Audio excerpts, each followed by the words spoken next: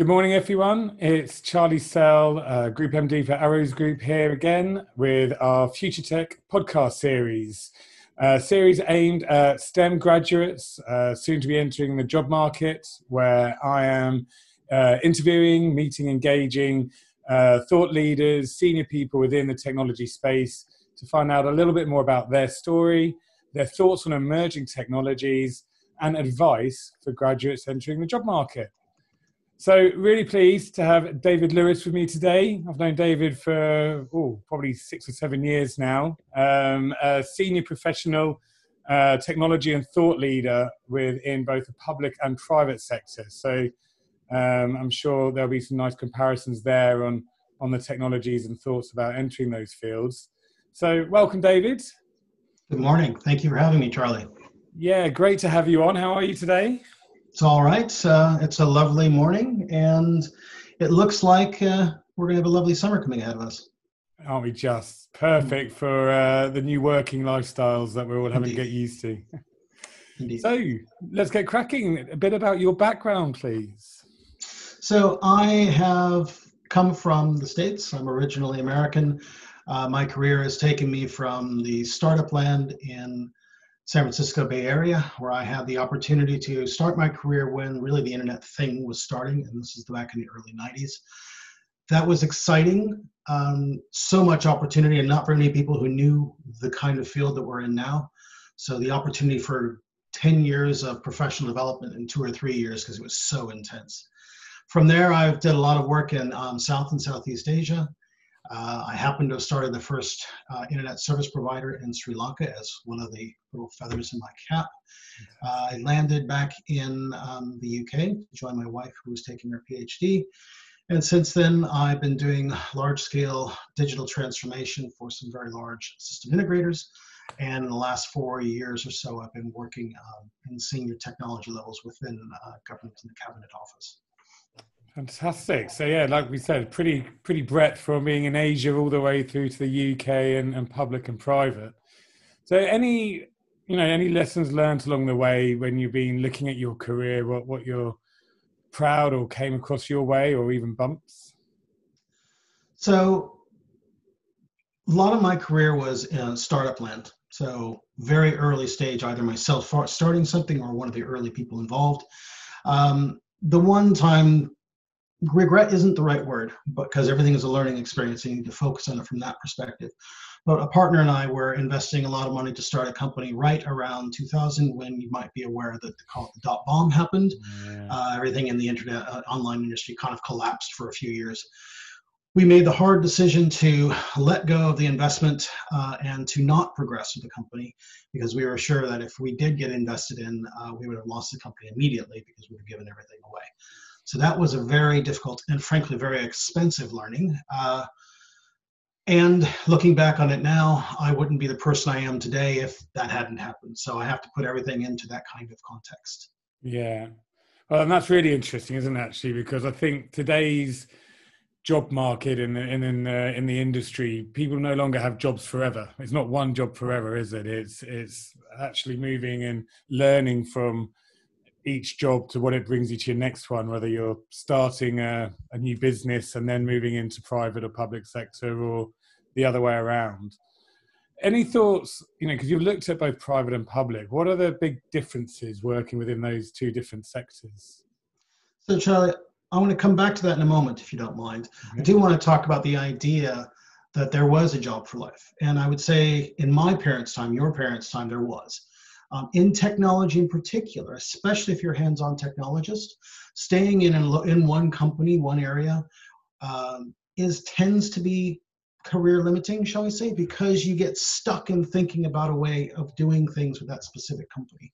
So if I were to speak directly to the STEM graduates coming up, I would really look at how you want to frame your career, 3 or 4 years, focus on the active learning that you can get. And then frankly, the moment you're not getting that, then you have a conversation with the leadership of your company and say, this is what I need to continue growing.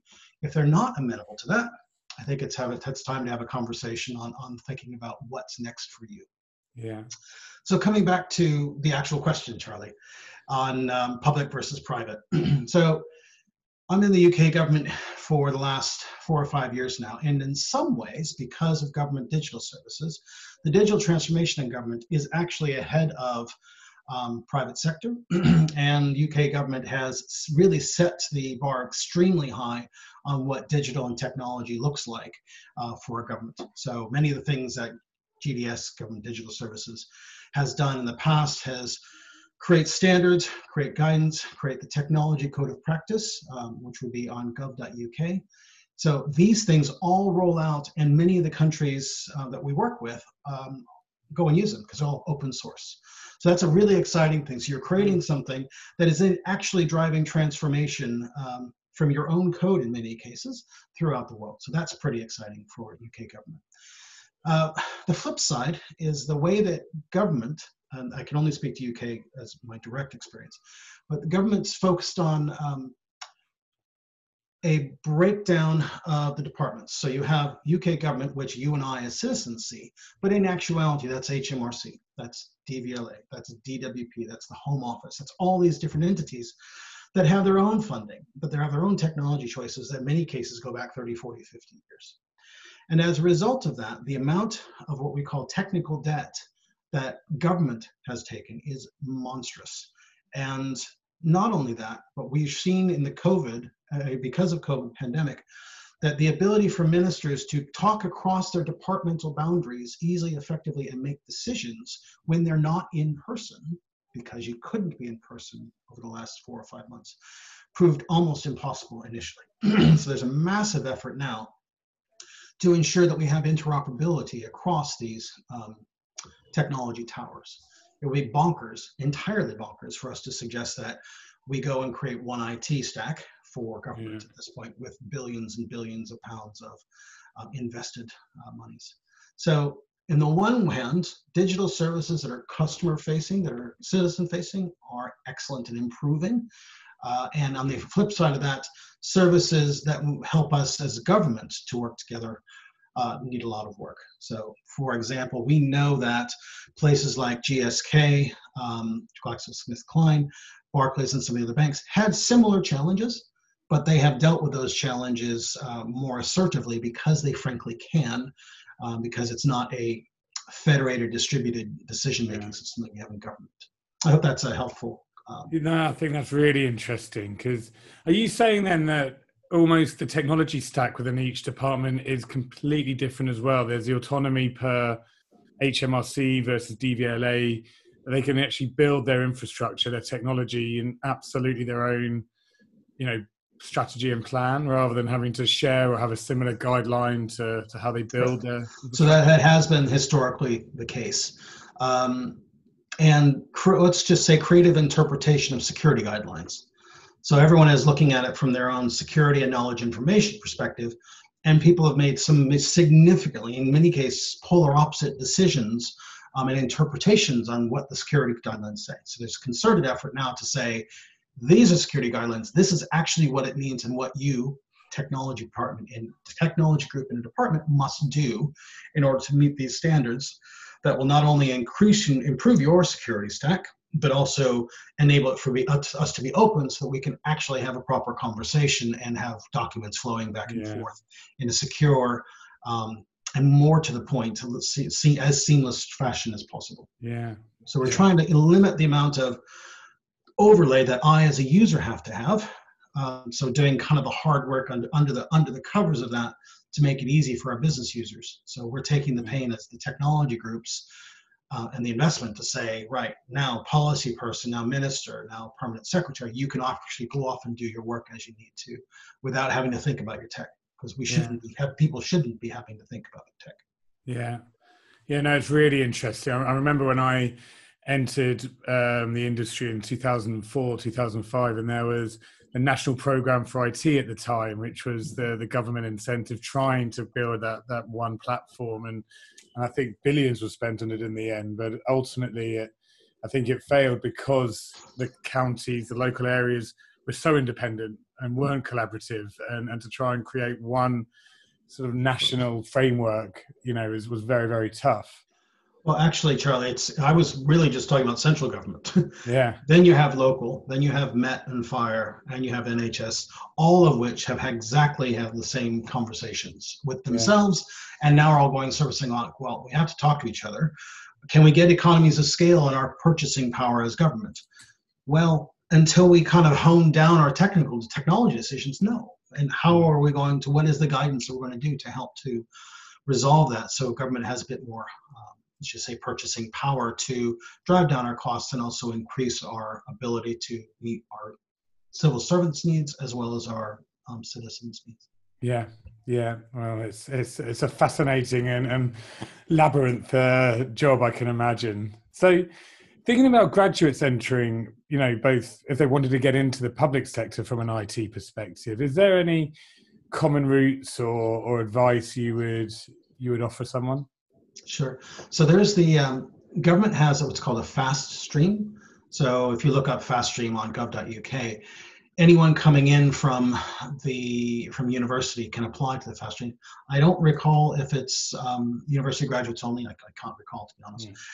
But the way that works is that anybody from any profession can apply to that, and it gives you a very quick route into the civil servant. The way it works is if you're accepted, then you airdrop into different types of activities, different types of departments, every 6 to 9 months. And at the end of that, you come out at very comparatively senior level after 4 or 5 years. So it's essentially literally a fast track to becoming a senior civil servant.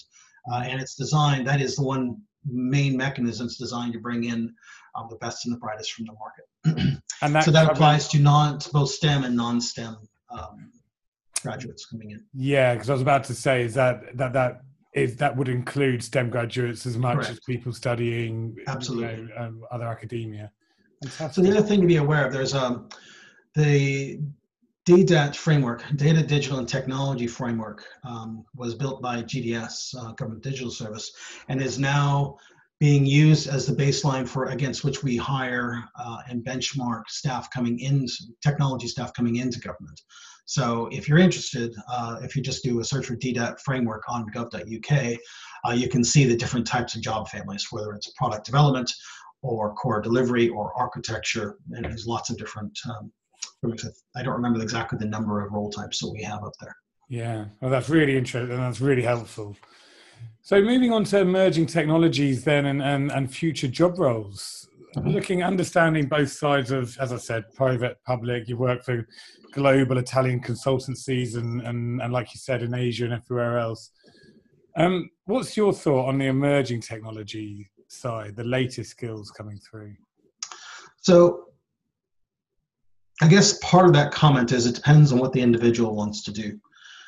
People who are core developers should be focusing on full stack rather than a specific becoming expert at anything, because the full stack is increasingly showing itself as the important bit.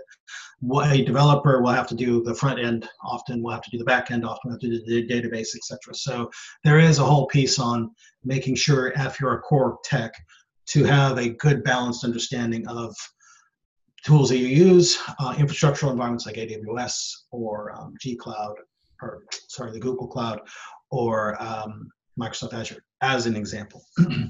So the other areas that I think are really interesting are going to be focused on what's happening in government buildings, well, buildings in general, excuse me, because the amount of technology that we're going to need to put into buildings to make the buildings safe and seamless for individuals is increasing. So there's a lot of integration work happening in the back end there. There's lots of new different types of sensors. It's a whole greening aspect of technology that's related to buildings. These buildings are something like 8 or 9% of the UK's emissions. I don't remember exactly the number, something like that. So the interesting things are to look at full stack, how you can be involved in some of that greening types of environments. And then for role types, I personally, this is now purely my opinion, Charlie, I think that as AI develops over the next 3 to 5 years, we as technologists we may end up in a situation where we've got to seriously consider our skill set, because I think we're coming up to an edge where AI is going to be able to build its own technology from scratch. Right. I think we're already there in many cases. So there's a wind of change coming up that's going to, I think, that's going to hit us techs who thought we were immune to that. So we need to be conscious of that and look and be careful of what the trends are in the market. However, that also opens up some really interesting opportunities that we don't see today. I think there's going to be a new role type that is an expansion of what we would call a business or product manager, a business product manager, to become a full stack product manager. So someone, a human, is going to have to effectively interpret and communicate to, let's just call it the AI for lack of terminology, the business requirements. Otherwise, the AI is going to create something that we as techs have done for years, not really talk to the business, not really figure out, and create something beautiful that no one needs. Yeah. So there is going to be some significant, really interesting role types opening up along that. I think so. There's going to be a lot more of architectural, end-to-end architectural things along those lines, tuning of systems and databases. But more importantly, that some people who can sit smack in the Venn diagram between core technology and business, that's always been a hugely important role. I think those roles will be increasingly important over the next 5 to 10 years.